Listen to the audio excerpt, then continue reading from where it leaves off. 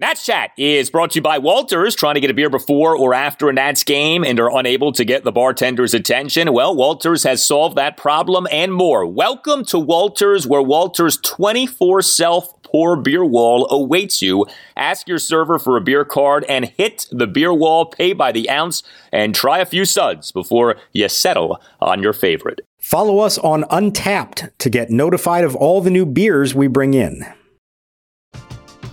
We're driven by the search for better. But when it comes to hiring, the best way to search for a candidate isn't to search at all.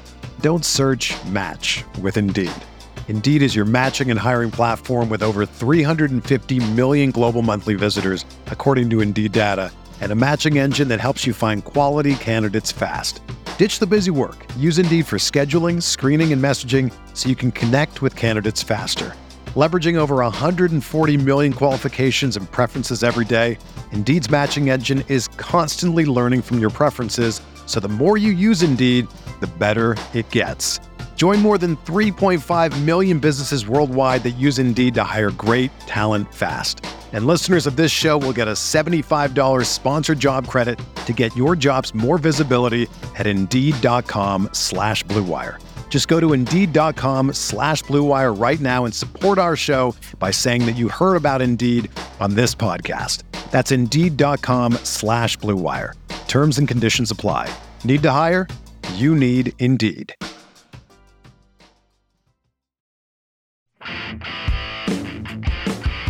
Shortstop Garcia further back on the left, and the pitch swung on, knuckling line drive, caught by Bell on the short hop. He tries to throw to third, and safe there. Did he catch it in the air? Did he catch it in the air? The batter, Hayes, did not run, but they didn't go to the bag to get the out at first. Well, all kinds of confusion on the field. That's what Derek Shelton's arguing about. Nationals are leaving the field thinking they have a double play, doubling Sawinski off third. So they're ruling that Bell caught it in the air. Yes. So on a soft line drive, it's a line drive double play, and Cishek, just like that, is out of the inning. Well, the umpires are going to huddle. Nationals are leaving the field, but they may have to come back on the field depending on what is ruled here. They just signaled that the run at the plate scores. Okay. Well, what they're saying is because Adrianza tagged out the runner rather than stepping on the base. But again, is that a timing play? Because Sawinski never tagged up. Because the Nationals didn't appeal that he left early and failed to tag up. Because if Adrianza had tagged third base first before tagging the runner, then the runner who broke for the plate is out. Right. But then it's like he left early, but they never appealed. They got the third out before the appeal, and it becomes a timing play. I don't know how to say this nicely. How about that? But once again, they deemed that Adrianza never touched the base, which he clearly did. He touched the runner and the base. So therefore, there was no appeal. They said the run scores in their judgment. We couldn't appeal because we went off the field, being that they called an out. Innings over. So what do? Stand on the field? No. And then all of a sudden, when Shelton came out, they told Cishek to hold off. But there we stand with the run scored. I felt like we did everything right. We caught the ball. He threw it. He tagged the runner and the base. They said he didn't touch the base. And welcome to Nats Chat for Thursday, June 30th, 2022, along with MASNsports.com Nationals insider Mark Zuckerman, who is at Nationals Park, which is still standing as best as we can tell off what happened on Wednesday afternoon. I'm Al Galdi, host of the Al Galdi podcast. A long time ago, there was a skit that used to run on Saturday Night Live. It was before our time, but I've seen the replays of it. Two wild and crazy guys. Well, we on Wednesday afternoon at Nationals Park had the wild and crazy game. A game that was bonkers. A game that was cuckoo for Cocoa Puffs. And it was a game that did result in a Nationals loss as the Nats still remain without a series sweep this season. 8-7 was the final to the Pittsburgh Pirates at Nationals Park. The game took 3 hours, 48 minutes. At least one run was scored in 9 of the 18 half innings in the game. The fifth inning by itself featured a bizarre play to end the top of the fifth, and then a bizarre play to end the bottom of the fifth. Mark, we have seen some crazy games for the Nats just over these last few seasons, and we probably will see more crazy games. I don't know that we've seen a game quite like this one that went down on Wednesday afternoon. No, and, my takeaway at the end of it all, Al, was I don't know that what we watched was good baseball, not sure there was that much good in there, but it was interesting at the very least. And we saw some things that we've never seen before and you may never see again. And as a matter of fact, the crew chief, who's been doing this for 24 years, had never seen a play that resulted in the call that they called there to end the top of the fifth. But it is in the rule book. We'll get to it. It was a very bizarre and obscure rule that was invoked that essentially gave the Pirates the run that was the difference in the game, even though they didn't actually deserve it based on what they did on the field. But by the book, they're credited with that run. And wouldn't you know that ends up being the outcome of the game. The Nats lose by 1 run. There's a lot of other reasons they lost this game. We'll get into it all.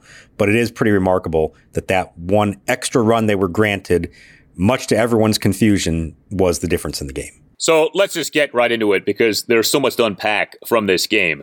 So you had these two strange plays in the same inning, in the fifth inning. One to end the top of the fifth, one to end the bottom of the fifth. So Steve Cishek was pitching for the Nats in the fifth inning. He, in the game, faced just one batter. He threw just 2 pitches. He got 2 outs. He, in the top of the fifth, recorded 2 outs on what ended up being a double play on which the Pirates scored a run to tie the game at 4. Runners on second and third, 1 out. Cishek got Key Brian Hayes to line into a 3-5 double play. Okay, fine. Let's move to the bottom of the fifth. Not so fast, my friend. A run for the Pirates was allowed to score on, yes, what was the double play. And this is due to this arcane rule that was buried underneath the center of the earth, it feels like. A rule by which the Nats did not properly appeal the runner leaving third base too soon. Now, I think logic kicks in, and for most people you say, well, okay, the tagging of the trailing runner after the lineout would seem to render moot the runner leaving third base too soon, right? I mean, logically, that's what you would think. Not the case.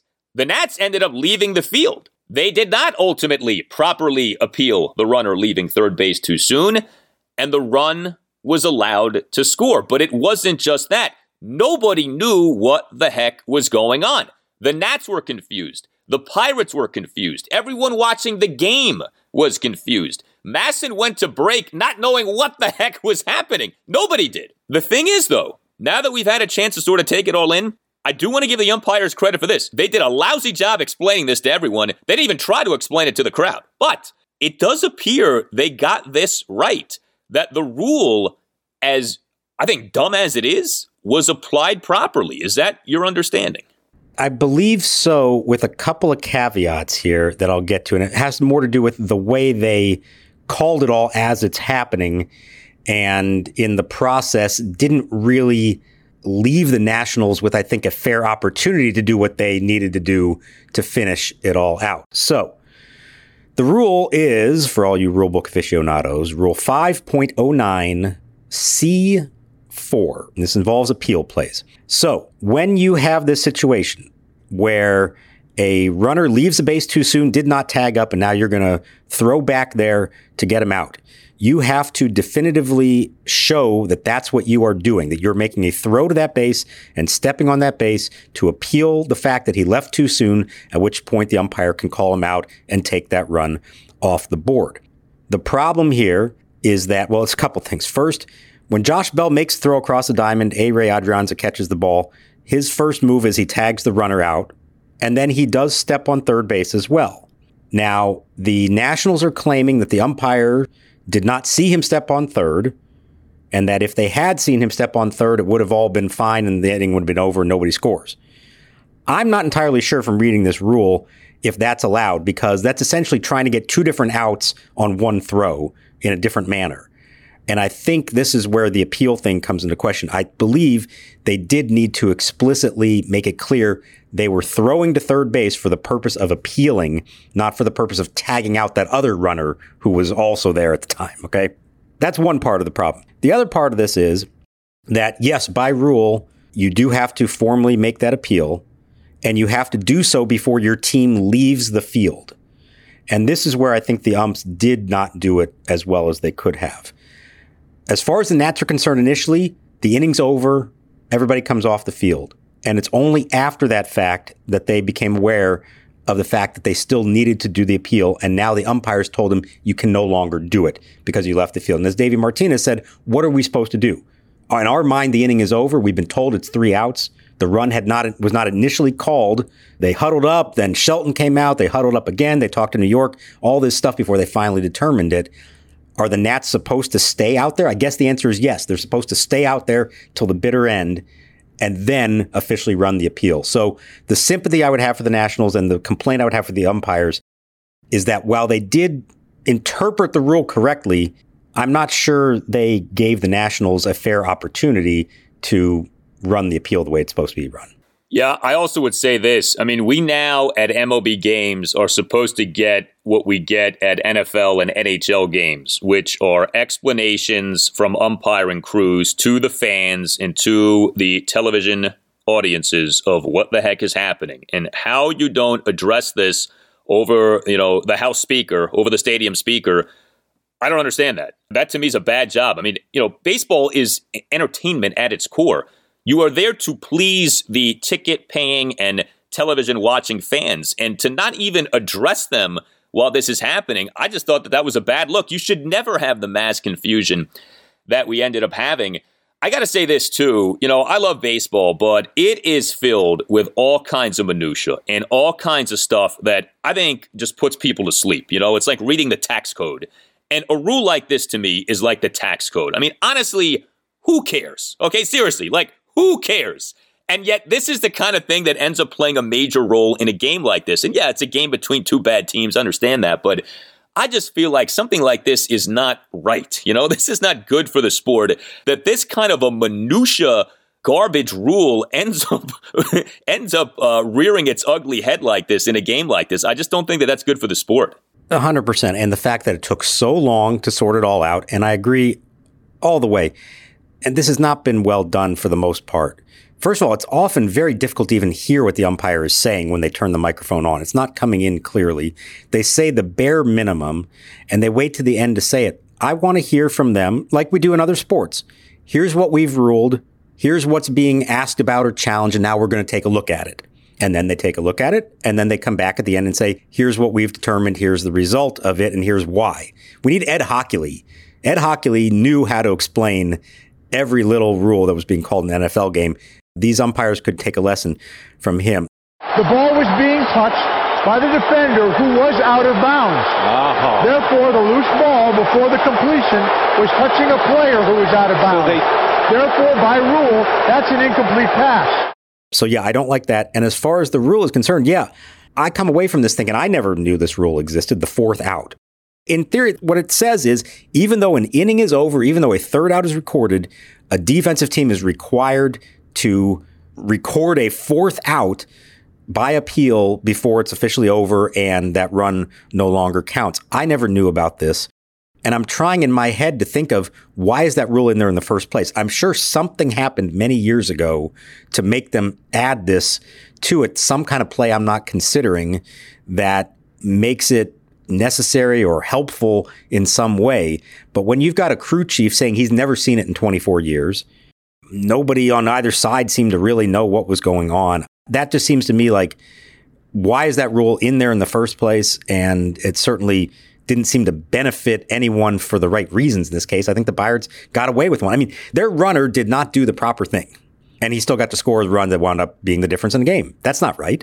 No, it's not. And, for people who say, well, this is part of the charm of baseball, you go to the ballpark and you'll see something that you've never seen before. That's not always a good thing. Okay, this was not good for the sport that something like this happened on Wednesday afternoon. But the thing was, we were just getting going in terms of bizarro plays in this game. So wacko play to end the top of the fifth, and then a wacko play to end the bottom of the fifth, what was a 3-run fifth for the Nats. Now the set of the pitch. Swing and a line drive to left. That may fall. It's a base hit. One run is scored. Two men breaking for the plate to throw home. The tag on one, safe. Tag on the other is going to be out. And the inning will be over on the out on the tag on the second runner. Yadiel ended up running right behind the Nats player who scored on the play, Keibert Ruiz. You say, well, why was that? Well, it's because apparently Keibert Ruiz didn't realize that there were 2 outs, and he was thus waiting to tag up from third base on the play instead of running on contact. And so what ended up happening, at least as best as I could tell watching the game on TV, maybe you saw different, Yadiel had to wait up behind Keibert Ruiz, And Keibert Ruiz ended up causing Yadiel to get tagged out in trying to score at home. Another instance, by the way, of a Nats base runner being tagged out in trying to score this season. This time it's not Gary DiSarcina's fault, I don't think. But, geez, Keibert Ruiz, I've mentioned this. He's a young player. He doesn't make boneheaded mistakes. This was a major boneheaded mistake by Keibert Ruiz. This cost the Nats a run. And so if you want to say, well, Nats lose by one, yeah, what happened at the top of the fifth certainly didn't help. But what happened at the bottom of the fifth didn't help either. The Nats essentially cost themselves in a net fashion 2 runs in that fifth inning. First time wasn't their fault. The second time most definitely was. Yeah, and Keibert owned up to the mistake. He said he thought there was only one out. He made no excuses for not getting that right.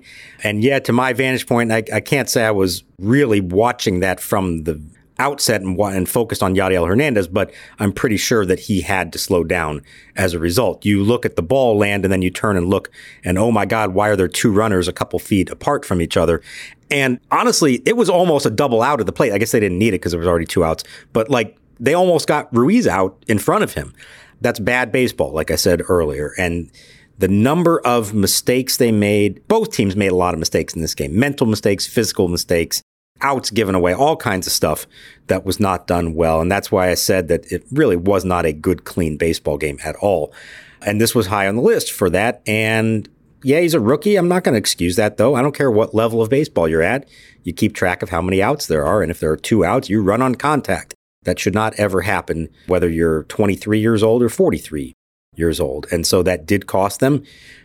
Credit to him for owning up on it. He didn't try to make any excuse for it, but it definitely hurt them. And again, it's not like this is some blip for the team. Maybe it is for Keibert himself, but this team has made a lot of fundamental mistakes this year, and that is the reason they are currently 20 games under 500. They are one of the worst base running teams in the sport. I mean, that's what has been true for so much of this season, and we have seen way too many outs made at home plate. Like we have said, Nats came into games on Wednesday next to last in the majors in base running runs per Fangraphs this season. The Detroit Tigers dead last, the Nationals next to last. It's been that kind of a year on the base paths for the Nats. Hey guys, it's Al Galdi for Window Nation. It feels like everything is going up these days, including home prices. And so there's no better time to have the look of your home go up and the value of your home go up with new windows from Window Nation. Get 2 free windows with every 2 windows that you buy, plus pay nothing for 2 full years. Take advantage of this offer. Call 866-90-NATION or visit windownation.com and make sure that you tell Window Nation that Al Galdi sent you. It's getting hot outside. Weather impacts your windows. Hot days can cause a caulk to crack, seal failures, and condensation. Window Nation only uses top-of-the-line materials, including mold spray and Quad Max sealant. Window Nation is the best. Call 866-90-NATION or visit windownation.com and make sure that you ask for the deal that you heard about from Al Galdi. 2 free windows for every 2 windows that you buy, plus pay nothing for 2 full years. 866-90-NATION or windownation.com. That's 866-90-NATION or windownation.com. And make sure that you tell Window Nation that Al Galdi sent you. Roaming Rooster, the best fried chicken sandwich in the DMV, is expanding. You've already seen our location by Section 238 at Nationals Park, but now we have recently opened locations in Pike and Rose in Maryland, and in Virginia, we now have Burke and Chantilly. Our chicken is grain-fed, antibiotic-free, and only free-range. Roaming Rooster is serving homemade and hand-spun milkshakes and frozen custard scoops at select locations and currently working on rolling them out to all locations. We're driven by the search for better. But when it comes to hiring, the best way to search for a candidate isn't to search at all. Don't search, match with Indeed. Indeed is your matching and hiring platform with over 350 million global monthly visitors, according to Indeed data, and a matching engine that helps you find quality candidates fast. Ditch the busy work. Use Indeed for scheduling, screening, and messaging so you can connect with candidates faster. Leveraging over 140 million qualifications and preferences every day, Indeed's matching engine is constantly learning from your preferences, so the more you use Indeed, the better it gets. Join more than 3.5 million businesses worldwide that use Indeed to hire great talent fast. And listeners of this show will get a $75 sponsored job credit to get your jobs more visibility at Indeed.com/Blue Wire. Just go to Indeed.com/Blue Wire right now and support our show by saying that you heard about Indeed on this podcast. That's Indeed.com/Blue Wire. Terms and conditions apply. Need to hire? You need Indeed.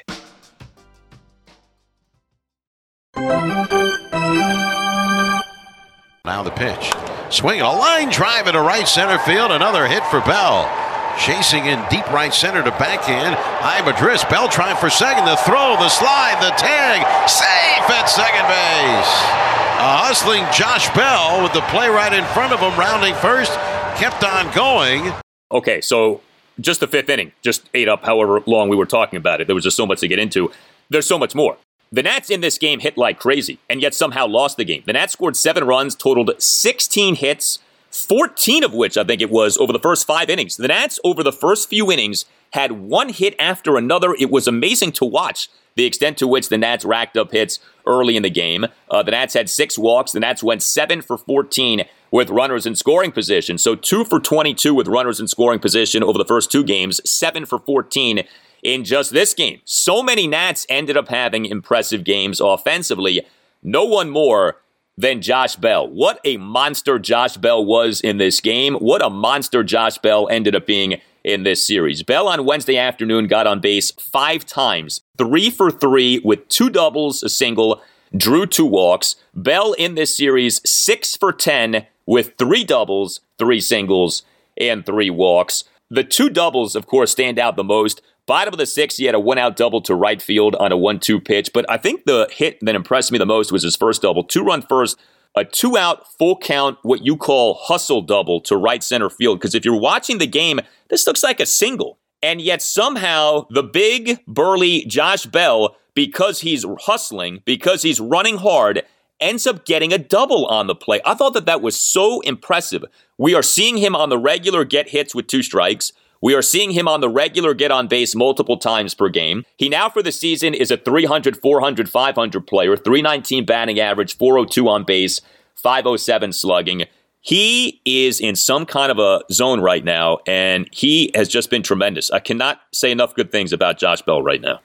Yeah, look, it may not always look aesthetically pleasing the way that he moves around on the field, but you cannot say he doesn't give everything he has, whether it's in the field, on the bases, at the plate, everything. And this one made a difference. This was a hustle double that put him in position to then, on the very next pitch, score from second on Nelson Cruz's RBI single to right. So it was a gamble that was worth taking, and it paid off because it set him up to then score the run. So yes, I was very impressed with that. It's hard not to be impressed with everything that Bell is doing. You reach base 5 times in a game, you're obviously doing something right.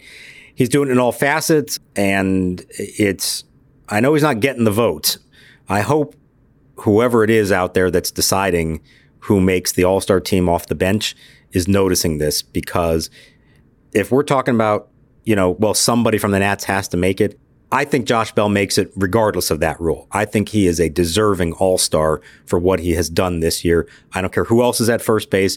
I don't care how many representatives you have to have from a team. Josh Bell, in my mind, has earned an all-star bid. He is the most deserving Nat to be an all-star this season. I don't think that there's any question about that. And, honestly, it's him or Juan Soto who's going to end up going for the team. And if Soto goes, it's more just because he's Juan Soto as opposed to him having a great season. He hasn't had an awful season, but he's not having the season Josh Bell is having. That's as clear as can be. So Josh Bell, big game on Wednesday afternoon. Yadiel Hernandez had a big hit for a second consecutive game on Wednesday afternoon. Remember, Yadiel in the 3-1 win on Tuesday night, and that Nats 2-run 8th, pinch 2-out, 2-run double for a 3-1 Nats lead. Yadiel on Wednesday afternoon, 2 for 5, solo homer, and an RBI double. He and the Nats 3-run 5th, a 1-out RBI double off the right field scoreboard to give the Nats a 5-4 lead. And then Yadiel in the Nats 1-run 7th, a 2-out first pitch opposite field solo homer to left to cut the Nats deficit to 8-7. Yadiel in this series, 4 for 10, 4 extra base hits, a home run, and 3 doubles. He also had a double in game 1 of this series, but I thought that the Yadiel homer perfectly captured this game. You could not take your eyes off this game in terms of every inning something happening. No lead seemed safe. the amount of lead changes in the game felt like about 37. I mean, it just like, no lead was able to be held on for all that long. And Yadiel, it was the end of the Nats scoring of the game, but that home run, for a moment, it looked like, hey, the boys might battle once again and maybe might have a third consecutive 8th inning rally in this series. I mean, I'll be honest, at the end of that inning, it's 8-7 Pirates, and I'm thinking there's no chance that's going to be the final score of this game. Whatever it ends up being, it's not going to be 8-7. Too much has happened. Too much can still happen. And it turns out that was the final score, 8-7. But a couple of really nice games for Yadiel Hernandez. Obviously, the big double to win the previous night's game, and then RBI double and a homer in this one. Good for him, and I liked it. This was the Yadiel that we started to see last year, opposite field power, which he has, as good as almost anybody, maybe other than Juan Soto. And in a game where they had, 16 hits, you said? That's the only home run they had, and it came on an opposite field shot for Yadiel in the 7th inning. So good on him, but I'm coming back to this. They went 2 for 22 with runners in scoring position and won both of those games. And then they go, 7 for 14 in this one, and that's the game they lose. And isn't that the beauty of baseball, Al? Yeah, and I think it says something about what you do with runners in scoring position. It's not always what, but when. And we saw that over the first 2 games, and we saw that in this game. I mean, you get 16 hits and 6 walks, you really should win the game. And you probably should score more than 7 runs. Even though the Nats were good with runners in scoring position, they could have scored like 12 runs in this game, given just the amount of hits and walks that the team ended up having. So yeah, a lot of guys did stuff offensively. Nelson Cruz got on base 4 times, RBI single, infield single, 2 walks. Keibert Ruiz did have the base running boo-boo, but he also went 2 for 4 with 2 RBI singles, a walk, and a stolen base. And he threw out a runner on an attempted steal of second base. He gunned down Jack Sawinski on an attempted steal of second base in the top of the 2nd inning. Juan Soto had a 2-out RBI double for a 3-2 Nats lead in a 1-run second. Cesar Hernandez, 2 for 5 RBI single and another single. Here's all you need to know. A-Ray Adrianza had a multi-hit game in this game. That's when you know you're rolling offensively, when the likes of A-Ray Adrianza comes through with 2 hits. So it's a shame that the Nats were unable to win this game with all of the offense that they had. And that ended up being in no small part due to the Nats pitching. The Nats pitching has been so good lately, especially the starting pitching. In this game, not so much, both starting and relief pitching. Paolo Espino, our guy, the secret weapon, on the mound, on the bump, trying to pitch the Nats to their first series sweep of the season. He did not end up doing so well. 4 runs in 4 1/3 innings. He gave up 5 hits, 2 homers, a double, and 2 singles. He did have 4 strikeouts versus 1 walk, but the home runs loomed large. Top of the first, gave up a 2-out opposite field homer to Brian Reynolds, the first of Reynolds' 3 home runs in this game. Yeah, oh, by the way, someone hit 3 homers in this game. And then Paolo in the top of the 4th, giving up a 1-out solo shot to Daniel Vogelbach to tie the game at 3. We love the secret weapon. He unfortunately was not at his best on Wednesday afternoon. No, and, it could have been worse. He got out of some trouble. I mean, that first inning, first 2 batters, he's already down 2-0. Gets through it. Kind of went on a little bit of a nice run there, and you thought everything's going to be fine. Then another homer given up to Vogelbach in the 4th, and then he gets into trouble in the 5th. And the pitch count wasn't high, but you could tell Davey knew he didn't really have it. He wasn't fooling these guys. And the Pirates lineup, the way it's set up, their 1-2 hitters, Hayes and Reynolds, are probably their best 2 hitters. And he wasn't going to let Espino face them his 3rd time. And so that was it. And then that sets in motion this whole sequence of events. So that was directly the controversial play that had Cishek on the mound, and then that caused a chain reaction of bullpen decisions that was made after that I kind of questioned how that was all done, because I think in the end, Davey was asking for too much out of some guys who've had to throw a lot here lately. Yeah, so the Nats have an off day on Thursday, and Davey pretty clearly was like, okay, last day of school, let's just go you-know-what to the wall and just try to win this game. And he was using anyone he could. The Nats used 5 relievers in this game. And to Mark's point, the overall bullpen output was not so good. These 5 relievers combined to allow 4 runs in 4 2/3 innings. But it's not just that. A combined 4 hits allowed, a combined 4 walks issued, a hit by pitch and a wild pitch were issued as well. The bullpen, for the most part, was not good in this game, with the exception of really one guy. Andres Machado was good. He restored some order, some sanity to everything by tossing 1 2/3 scoreless innings as the final Nats reliever utilized in this game. We had what happened with Cishek, but the culprits here really were Carl Edwards Jr., Kyle Finnegan, and Sam Clay. You talk about overusage. Maybe we are seeing that here with Carl Edwards Jr. He did not look good in this game.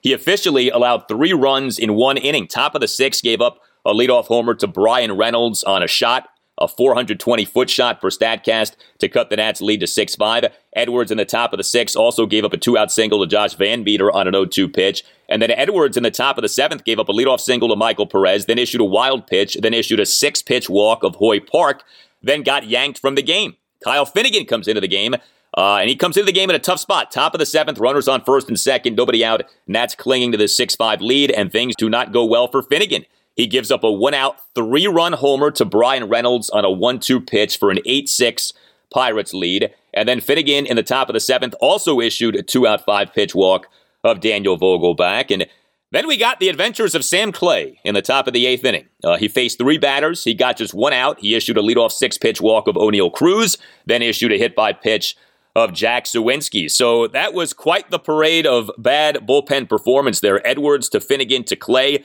Look, with Sam Clay, I don't think anybody's shocked. But with Edwards and Finnegan, it did seem like you were watching 2 relievers who have been used a good bit here lately. Yeah, they have. Now, they both had the previous day off because Corbin went 8 and then Rainey pitched the 9th. So there is that. That's the explanation for it. The decision I didn't love here, we can go all the way back to what I was talking about. Cishek comes in to replace Espino, gets the double play that still ends up with a run scoring in the 5th, and he only threw 2 pitches to do that. And my thought was he's coming back out for the 6th, and if he can get through the 6th, then now you can go Edwards, Finnegan, Rainey, 7, 8, 9. And instead, Davey pulled Cishek after those 2 pitches, and he goes right to Edwards to start the 6th. It's a long 6th inning for him. He ends up facing 6 batters, starting with the home run to Reynolds, and then comes back to start the 7th, only faces 2 batters before Finnegan has to come in. And I'm thinking at this point, how are they going to get through this game? How are they going to get through these innings? Davey said he felt like those top 3 guys could cover those 4 innings, but that's what essentially he was asking. He was asking for Edwards, Finnegan, and Rainey to cover 4 innings. Not that they can't do that, but given the workload they've had here over the last week, which, by the way, is a good thing because it means the team has been in every game and been in position to win, and that's why those guys are pitching. But I do think it kind of caught up with them in this. I would have liked to see Cishek stay in, try to hold off as long as you could before going to the big 3. Yeah, I mean, it's tricky, right? Because Cishek has not been very good this season. Edwards has been. And so you feel like, all right, you have an off day on Thursday. Let me try to maximize what I have here. We'll get to the off day and hopefully complete our first series sweep of the season. But clearly, Edwards was not on. And I don't know if Davey knew that or if Edwards was hiding that or if just everyone was surprised by this. But Edwards did not look like the Edwards who we know. I'm never a fan, generally speaking, especially when you're a bad pitching team like the Nats are, of only having a reliever throw 2 pitches. That does seem like kind of a waste. Like if you get the guy warmed up, he comes into the game, he only throws 2 pitches, and oh, by the way, you still have, 6, 7, 8, 9, 4 innings to complete if you're going to win the game.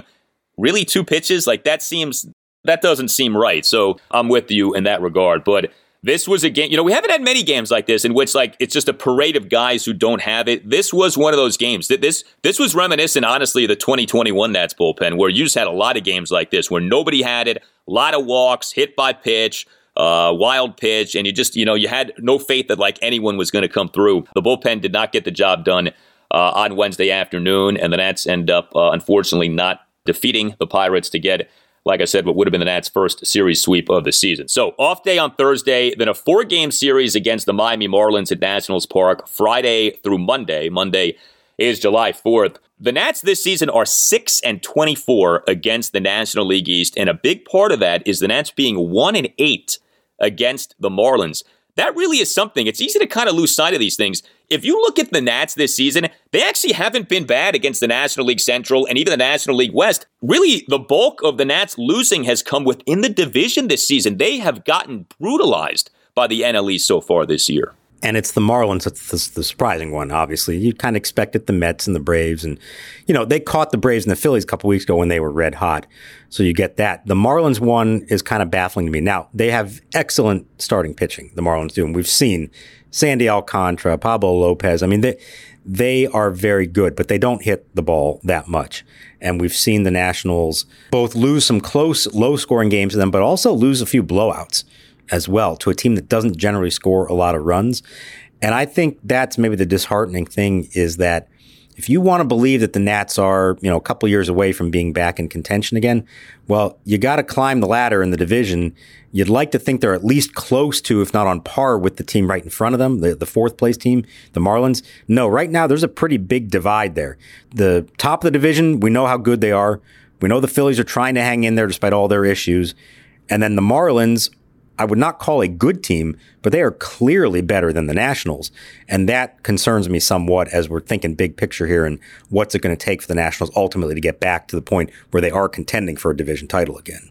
Yeah, I mean, the Marlins certainly are ahead of the Nats in terms of pitching right now. And to your point about some of the blowout losses, Nats at the Marlins May 16th, 8-2 loss. Nats at the Marlins June 7th, 12-2 loss. The Nats have gotten whooped up on by the Marlins multiple times so far this season. The Nats scheduled starting pitchers for the series against the Marlins. Again, it's a 4-game set. We will have Josiah Gray on Friday evening, Jackson Tatro Saturday afternoon, Eric Fetty Sunday afternoon, and Patrick Corbin on Monday morning. Breakfast with Corbin on July 4th. We'll see what goes down. You tell us what you think. Hit us up on Twitter at Nats_chat. You can email the podcast, natschatpodcast@gmail.com. You can get yourself a Nats Chat Podcast t-shirt by going to natschatpodcast.square.site. That's natschatpodcast.square.site. All Nationals radio highlights on Nats Chat are courtesy of 106.7 The Fan. For Mark Zuckerman, I'm Al Galdi. Take a deep breath. You've earned it after that game on Wednesday afternoon.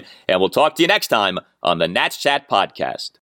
We are two wild and crazy guys.